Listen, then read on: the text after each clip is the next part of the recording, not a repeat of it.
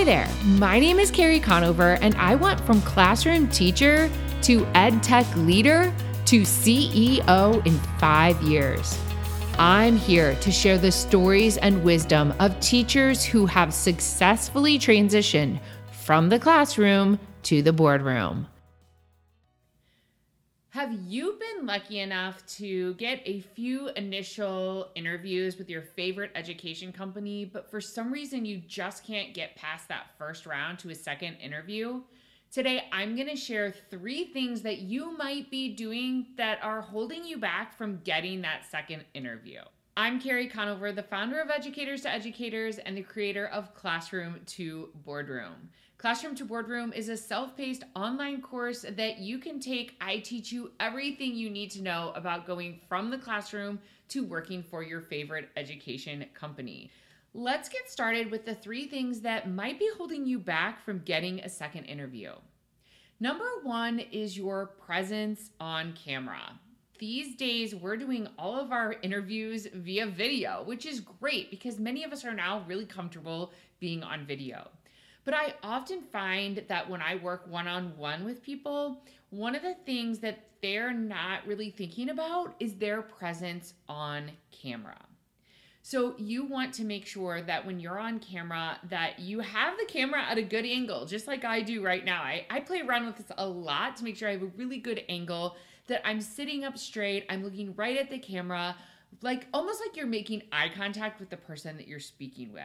So you need to practice by recording yourself, seeing what you look like on the other end. Your presence on camera is essential because you need to come off confident and competent at the same time. So really, think about the lighting in your room. Do you have enough lighting? Is it dark? What's behind you?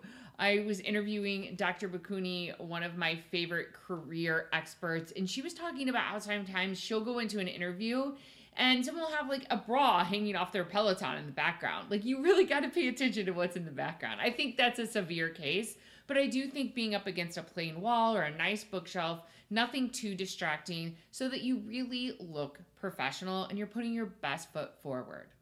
Also, make sure what you're wearing is appropriate for that job interview. You can wear something interesting with a pattern like this. Like, this would be something super appropriate for an initial interview where you look polished and put together. You can also wear bright colors and solids. Just really make sure that you're showing up looking like you want this job.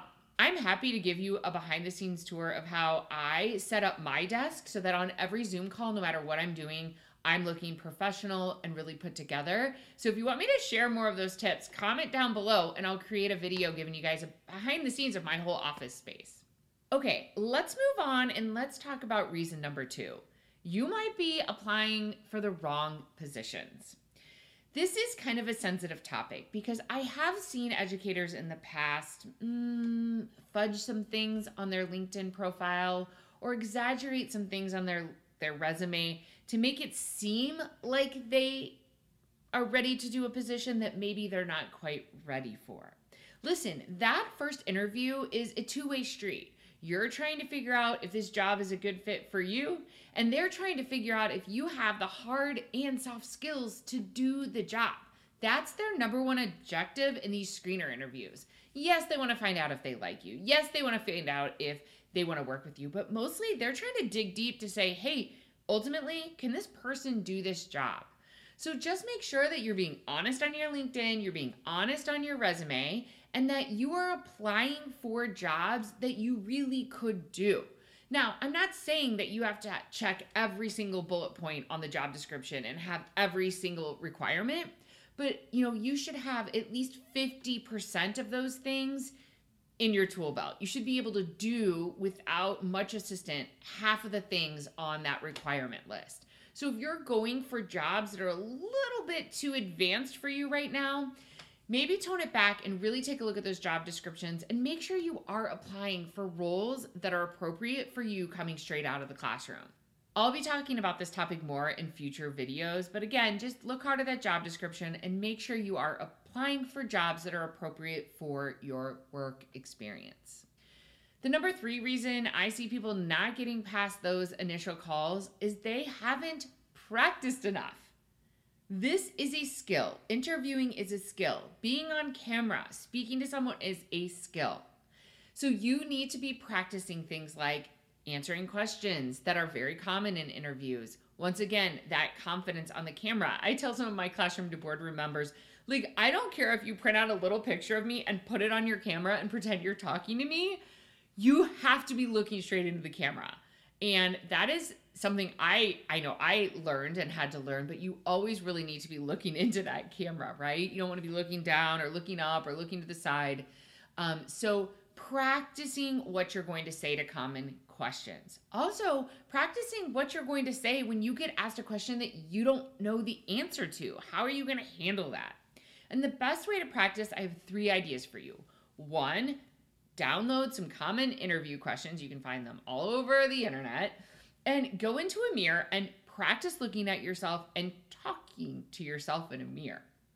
Number 2, have a spouse, a best friend, a child, someone, your mom, your dad, practice asking you questions and you have to answer them. I often find that you're the most nervous doing this when you do it with someone that you really highly value their opinion, like someone you're very close to that you want them to think you're smart and witty. And so like practicing them is actually really good practice for doing this with strangers. So you can practice in a mirror by yourself, find a trusted person to ask you these questions and answer them out loud like you're in an interview. And number 3, record yourself answering common questions and watch yourself back. What kind of a message are you sending? Are you able to answer in a succinct way that leaves them hungry to learn more about you? The whole point of interview number 1 is to make sure that you are legit and you can do the job that you're interviewing for. And 2, do they like you? Do you have charisma? Do you have confidence enough that they want to talk to you again? Are you leaving them hungry for more? So to wrap this up, just make sure that you have a wonderful, confident presence on camera, that you're applying for the correct positions, and that you are practicing your answers when you know the answer to a question and when maybe you don't know the answer to a question. I hope this helps all of you. Once again, I would love if you subscribed to my channel and liked this video. Until next time, I'm in your corner.